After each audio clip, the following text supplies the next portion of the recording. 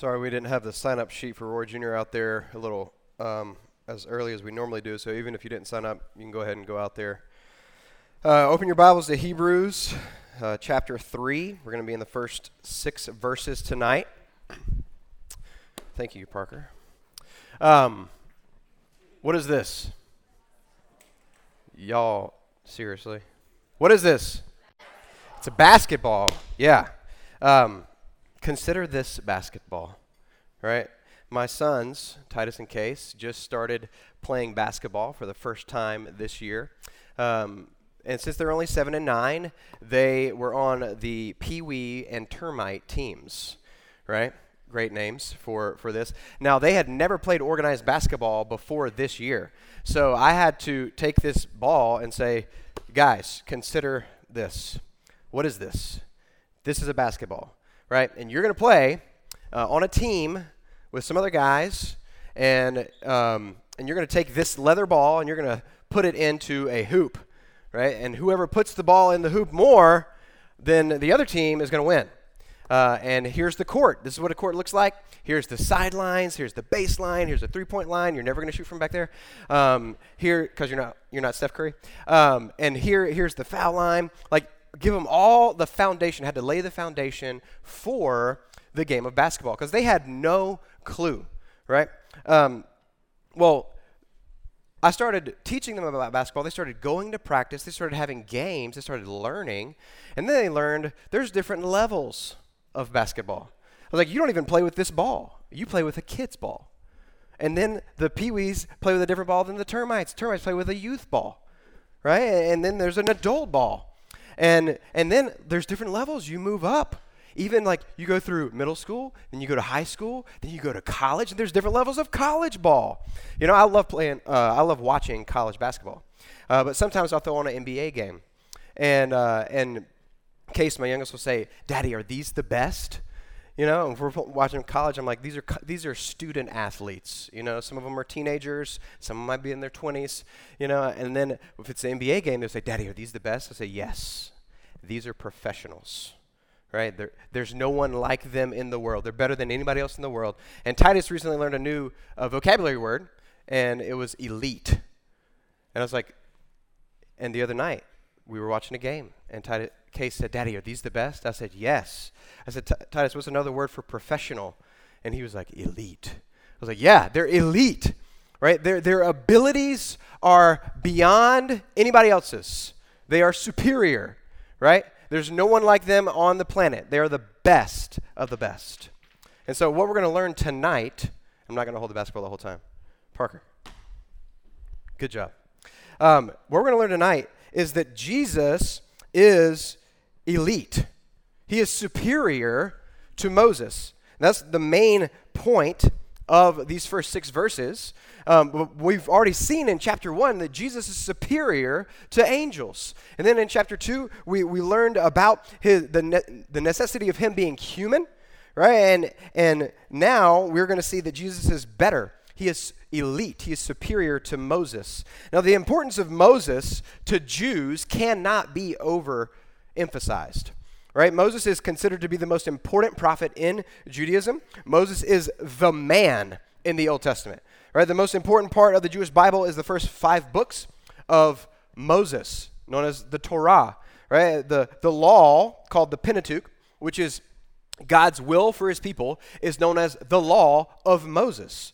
And Moses' life was, by all accounts, miraculous. In Numbers chapter 12, God himself said this, hear my words. If there is a prophet among you, I, the Lord, make myself known to him in a vision. I speak with him in a dream. Not so with my servant Moses. He is faithful in all my house. With him I speak mouth to mouth, clearly, not in riddles, and he beholds the form of the Lord. So you could see how shocking it would have been for the author of Hebrews to say that Jesus is worth more glory and honor than Moses.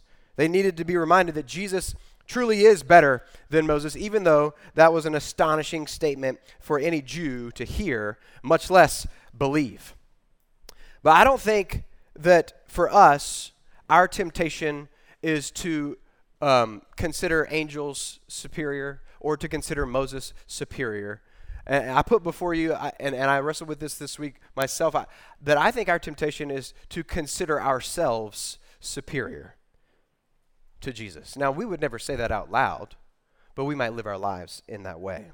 In our passage tonight, we're going to see how the author of Hebrews shows us that Jesus is better than Moses. So let's pray before we read God's word together. Father, we come before you tonight, Lord, humbled that you would give us your word. We know that there's nothing I could say that we need to hear. We need to hear from you. We need you to speak. Because apart from you, we can do nothing. Lord, we won't have understanding apart from your Holy Spirit teaching us through your word.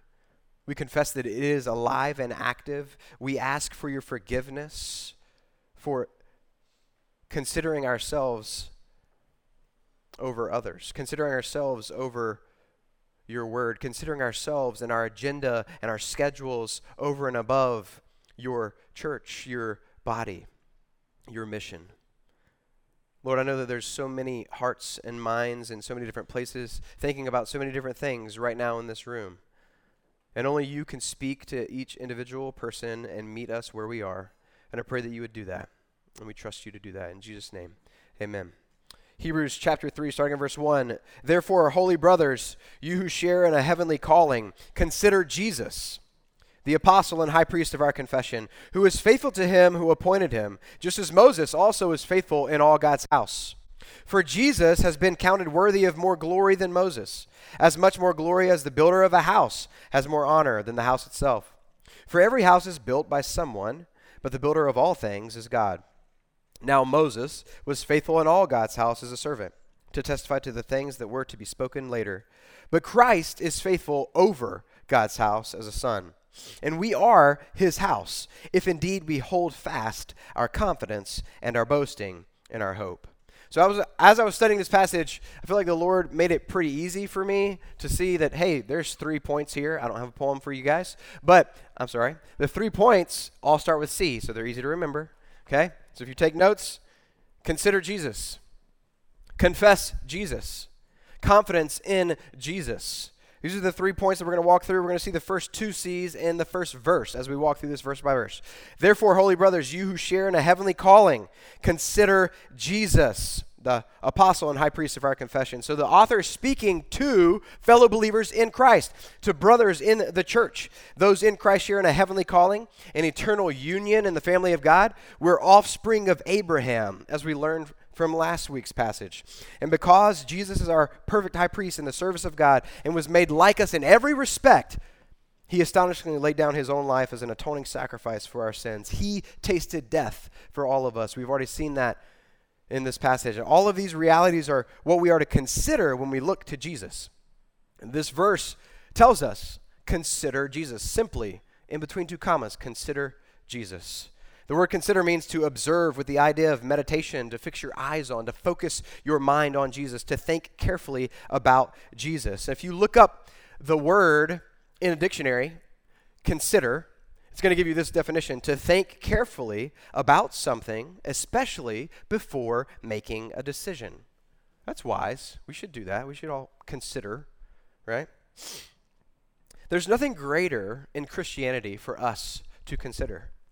There's nothing greater in Christianity for us to focus on than the person and work of Jesus Christ. The writer of Hebrews wants us to consider Jesus, and he gives 2 titles for us to consider: apostle and high priest. Apostle means messenger or sent one, simply. Consider Jesus, the one sent to preach the word of God and establish the kingdom of God through the giving and being the living word of God. An apostle is one who is sent to represent God before men, to speak and act on his behalf. Now, a high priest is different from an apostle. A high priest represents men before God and offers a sacrifice for sins. Consider Jesus, the one who interceded for his people. Consider Jesus, the perfect, sinless priest who sacrificed his own righteous blood to open the way for us to God. This apostle and high priest made a way for us when there was no way for us to come to God with confidence. I absolutely love this quote from Pastor H. B. Charles Jr., he said this: "Because of Christ, we don't have to pray like a disgraced beggar going to a wealthy stranger asking for a handout. Because of Christ, we don't have to pray like a guilty criminal standing before a stern judge asking for a lenient sentence. Because of Christ, we don't have to pray like a slave without rank to a master without mercy. Because of Jesus, our great high priest, we can pray as confident children before a loving Father. Because of Christ, we can know that God's grace is sufficient to meet all of our needs." Man, that's good. Consider Jesus. He is our confession. We should not only consider Jesus, but confess Jesus. Confession reminds us of making a profession of faith. Right? This is the expression of trust, obligation, and commitment, the response of faith to the action of God revealing himself through his Son. We confess Jesus is the Word of God, the Son of God, the Word made flesh to dwell amongst us. The Scriptures tell us to confess Jesus is Lord, to confess Jesus is Savior. So we consider Jesus and confess him because he was faithful to accomplish the mission he was sent by God to accomplish. Look at verse 2. "Who was faithful to him who appointed him, just as Moses also was faithful in all God's house." So we see that we should consider Jesus because he was fully faithful to the Father. He was 100% obedient, right? But it also says that the author of Hebrews has nothing bad to say about Moses here. He says he was faithful in all God's house. Jesus and Moses were both faithful to carry out the mission which God put before them, right? And the concept of God's house is first introduced here, but it's mentioned 7 more times in these short 6 verses. The house of God, right? What is that? It's not bricks and buildings. It's not wood, right? It's all God's people through all of the centuries. It's men, women, children. As verse 6 says, we are his house. But let's pick up with verse 3. It says, "For Jesus has been counted worthy of more glory than Moses. As much more glory as the builder of a house has more honor than the house itself. For every house is built by someone, but the builder of all things is God." So the original hearers to the letter of Hebrews was they had to think about, if we fall away, if we leave Jesus behind, we're only going to return to Judaism. That's the old covenant. And Jesus and his new covenant is more glorious and superior to Moses. So that's what he's saying. Jesus himself knew of the temptation to cling to the old and reject the new.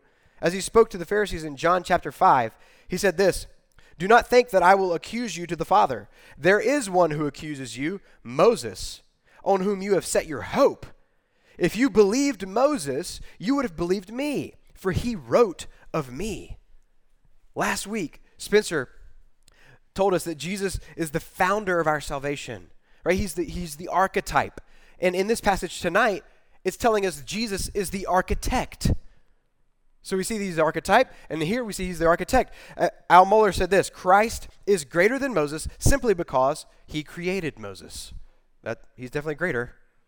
He created him. God's the builder of his house, the church. That's us. So Jesus is not only the architect, he's also the builder and the cornerstone.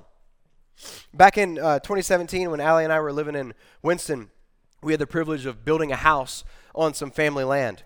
And a good friend of ours was our general contractor. He mentored us growing up, and he connected us with an architect. I don't know about you, but I'm not really good friends with any architects. I don't know any architects. And so he connected us with an architect. We went and met with this architect, and we said, "Hey, here's a lot of floor plans that we like. Like, here's what we'd like to see. You know, can you draw something up?" Right? And so the architect drew up the blueprints for the floor plan for the house. Right? But this architect, not once did he step foot on the land where we were going to build the house. He gave the plans to the general contractor, and then he got his crews out there, and they're the ones who went and built the house. That architect did not build the house. He didn't lift one finger. He didn't touch the land. He didn't build the house. He drew up the plans for it. How incredible is it that Jesus is not only our architect, but he's also the builder. He's also the cornerstone. He's also our foundation. He came in and touched the land. He lifted a finger. He took on flesh, right? And Paul, the Apostle Paul, talks about this. He talks about the crazy reality of us being the house of God in Ephesians chapter 2 and Jesus being a part of that house. He says, so then you are no longer strangers and aliens, but you are fellow citizens with the saints, members of the household of God, built on the foundation of the apostles, there's that word again, and prophets, Christ Jesus himself being the cornerstone, in whom the whole structure, being joined together, grows into a holy temple in the Lord. In him, that's in Jesus, you also are being built together into a dwelling place for God the Father by the Spirit. What a beautiful Trinitarian passage, right? What an incredible passage. Paul's reminding the church in Ephesus, hey, we're citizens. We're saints. You're members of God's household. Just like the author of Hebrews is reminding his audience, you're a holy brotherhood, right? You're a family. God's building his church, and no one and nothing can stop him from doing it. He's going to succeed, right? And this should be our confession, that Jesus is the exalted Son of God who rules over the house of God, the church, for the glory of God. And the reason Jesus is counted worthy of greater honor and glory than Moses is because the Son has greater honor than a servant. Moses was part of the house, but Jesus is the builder of God's house and the cornerstone, and he's the ruler over it. To see these truths, we're going to look at the last two verses, Hebrews 3, 5 through 6. Now Moses was faithful in all God's house as a servant to testify to the things that were to be spoken later. But Christ is faithful over God's house as a son. And we are his house, if indeed we hold fast our confidence and our boasting and our hope. So Moses had a place of honor, right? He was appointed, he was given a mission as the servant of God for a specific period of time in human history. And he did his duty well, right? But he was simply to be a pointer, right? To testify to things that were to come. That's what the scripture says. Moses was a temporary pointer. Jesus is the point. Moses was a servant in God's house. He was a part of the house, but Jesus is a son over God's house. We give Moses credit, as we should. We give him his due, right? We honor Moses, but we do not worship Moses. We worship Jesus. Moses was faithful in all God's house, but Jesus is faithful over God's house because he's the final prophet. He's the final priest. He's the final king. That's why Jesus is better. I read an article this week about how Jesus is greater than Moses. And the author, Dr. Jude Davis, said this. He said, Moses' law commands perfect obedience. Jesus perfectly obeyed the law for his people. Moses was a servant. Jesus is the son.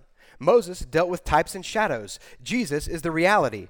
Moses' sins excluded him from the promised land. Jesus took the sin of his people to get them into restored Eden.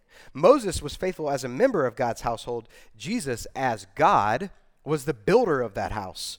Moses ultimately failed. Jesus never fails at anything. Moses' covenant kills. Jesus' new covenant gives life. Jesus is better than Moses. He's more glorious than Moses. Why? Because Moses was a servant in God's house. Jesus is a son over God's house. One is a position of serving. The other is a position of ruling and reigning. The shadow of Moses gave way to the substance of Christ. Now, I know that probably everybody in the room has been around a couple when they've been pregnant, right? And when they make their announcement that they're pregnant, they show usually a picture, right? And it's a sonogram. And you're like, it looks like a blob. It's just black and white. You can't really see anything, right? But they love this picture of this little baby inside the mother's womb. And they tell people they're excited about it. And they have multiple pictures, right? It's just a line of pictures. And then, like, as the pregnancy progresses, they go back and get another sonogram.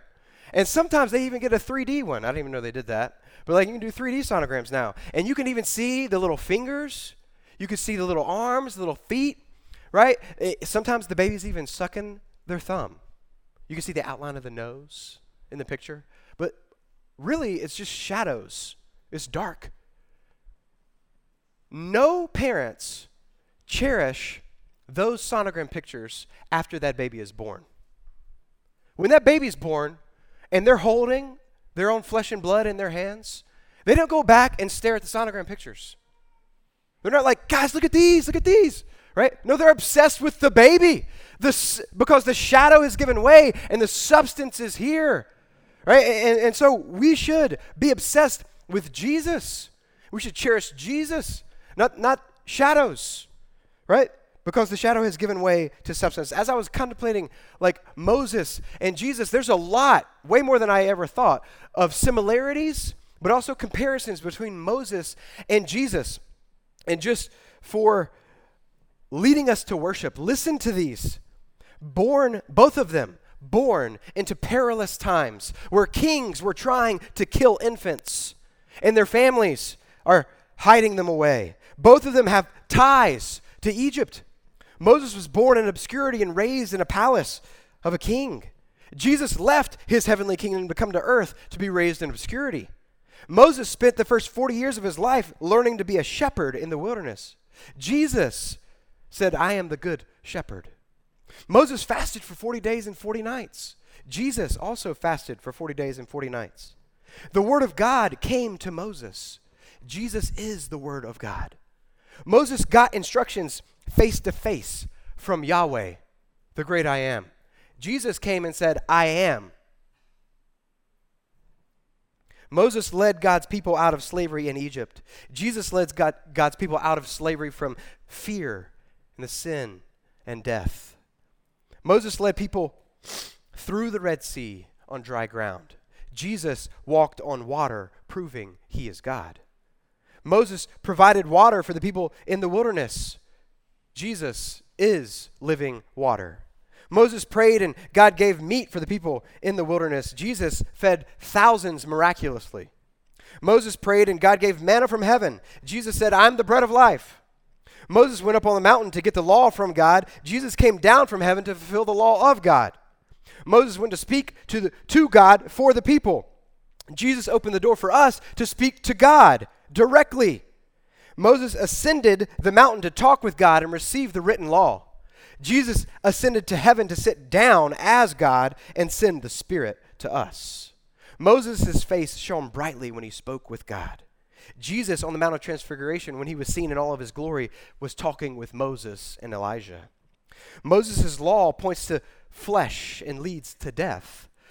Jesus came and gave the law of the Spirit of life, which sets us free from the law of sin and death. Moses gave us the old covenant. Jesus instituted the new covenant.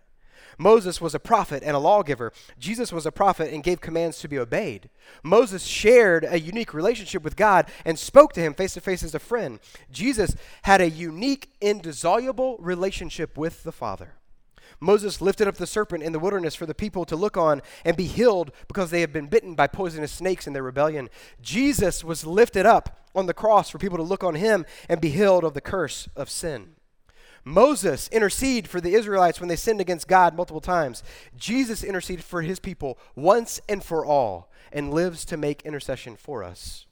In Exodus 32:32, Moses offers his life in exchange for the sins of the people. Jesus, as our faithful high priest, laid down his life as a perfect sacrifice, atoning for the sins of his people. Moses prophesied in Deuteronomy 18:15, the Lord God would raise up for you a prophet like me from among you, from your fellow Israelites. You must listen to him. Jesus is the fulfillment of this prophecy. And later, Moses' prophecy would be used by Peter and Stephen before the people and the Jewish leaders, pointing to Jesus as the prophet. So Jesus is truly greater than Moses. He's the ruler over God's house. God put all things under Jesus' feet and gave him his head over all things to the church. God is building his church, and no one and nothing is going to stop him. He can't be delayed.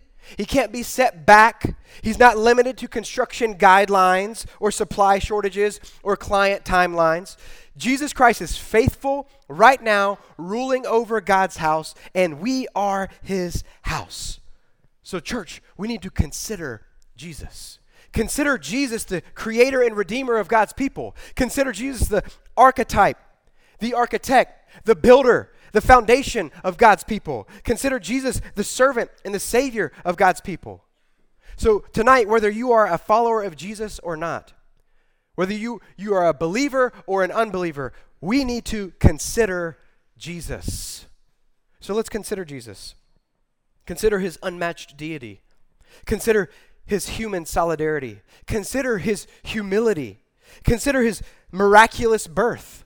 Consider the incarnation. Consider his ridicule. Consider his betrayal. Consider the sham trials. Consider his creation spitting in his face. Consider the leaders of Judaism slapping him.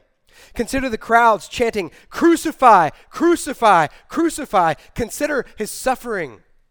Consider his perfect life. Consider how his brothers and sisters must have hated him for being the perfect child. Consider that he did nothing wrong ever. Consider him surrendering to the will of the Father. Consider the cross. Consider him absorbing our sin. Consider him drinking God's holy wrath. Consider him forsaken by his Father. Consider him dying in our place. Consider the Son of God becoming the Son of Man, hanging lifeless on the cross and taken down to be buried in a tomb. Consider Jesus. Consider how he rose from the grave. Consider how death could not hold him down. Consider how victorious he is right now, ruling and reigning. Consider how the Father vindicated him and accepted his sacrifice and validated all that he claimed by bringing him from death to life. Consider Jesus alive and physically appearing to his disciples. Consider the grace that Jesus extends to his fearful, doubting disciples. Consider the love and forgiveness Jesus extends to Peter. Consider the great commission that Jesus gives to all of his followers. We need to consider Jesus. So here's our call to action. Consider Jesus. Confess Jesus.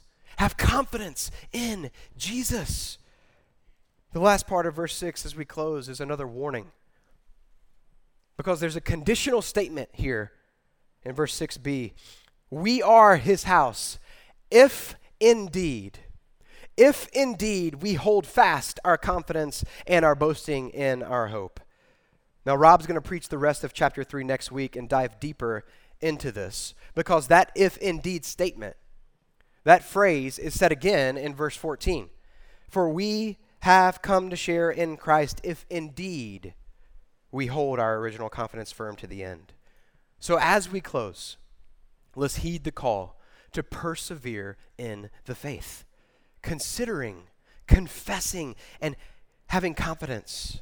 These are practical ways that our faith can endure under trials and temptations, when you face suffering, when life seems dark and lonely. Hold fast to the faith while considering Jesus.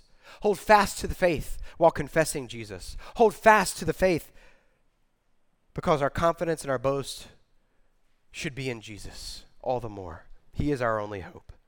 Now remember the definition of consider. Are you thinking carefully about Jesus, especially before making a decision? Are you thinking carefully about Jesus, especially before making a decision? Now I know that we all make decisions every day. Some of them are bigger, some of them are smaller, right? But I thought, what are some really practical ways that we can just apply this to our lives when we're making decisions? Here's some practical questions you can ask. Will this decision help me know God more? Will this decision help me love Jesus more? Will this decision help me to obey the Spirit more? Will this decision that's right before me help me to make Jesus known? Will this decision help or hinder me when it comes to considering Jesus, confessing Jesus, having confidence in Jesus? Will this decision help me or hinder me when it comes to these things? And will I be found faithful?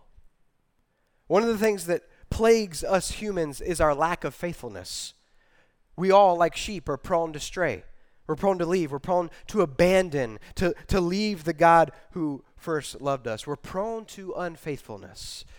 But our verse 6 says, but Christ is faithful. So consider Jesus, who was faithful because God knew we would not be. Consider him. Confess him. Have confidence in him.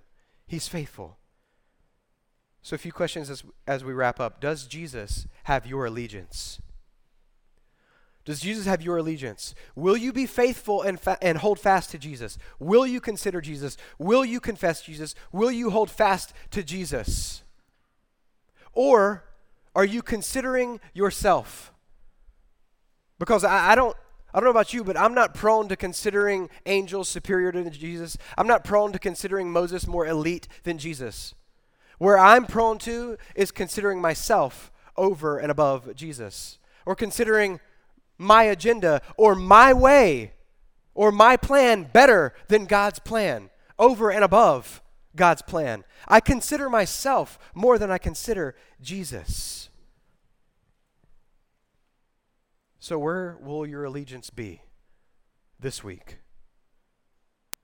And maybe tonight you're here and you've never considered Jesus. You've never considered Jesus. You've never confessed Jesus for the first time as your personal Lord and Savior. And because you can't hold fast to something you've never grasped. You can't hold fast to something you've never considered. You can't hold fast to something that you haven't confessed to be true. So will you consider Jesus in order to confess Jesus and have confidence, not only in this life, but in the one to come? Let's pray. Father, we thank you for your word. And we thank you for meeting us where we are. And Jesus, we do praise you for making a way for us to come to you as your children. We praise you for building your house. We praise you that in Christ we are members of God's household. We thank you so much for that incredible privilege, that amazing honor. I pray that we would not neglect the privilege that we have as members of your household to come to you, to consider you day in and day out. Before we face the day, before we meet anyone or talk to anyone, before we face our to-do list, we would consider you, Jesus. That we would confess you, Jesus. We would profess our faith in you, that we trust you. Lord, that all of our confidence would be in you, Jesus. Forgive us when we consider ourselves more highly than we ought. Pray that you would turn our hearts to you, through the power of your word and your Spirit, so we might glorify you as we consider you and worship you in spirit and in truth. In Jesus' name.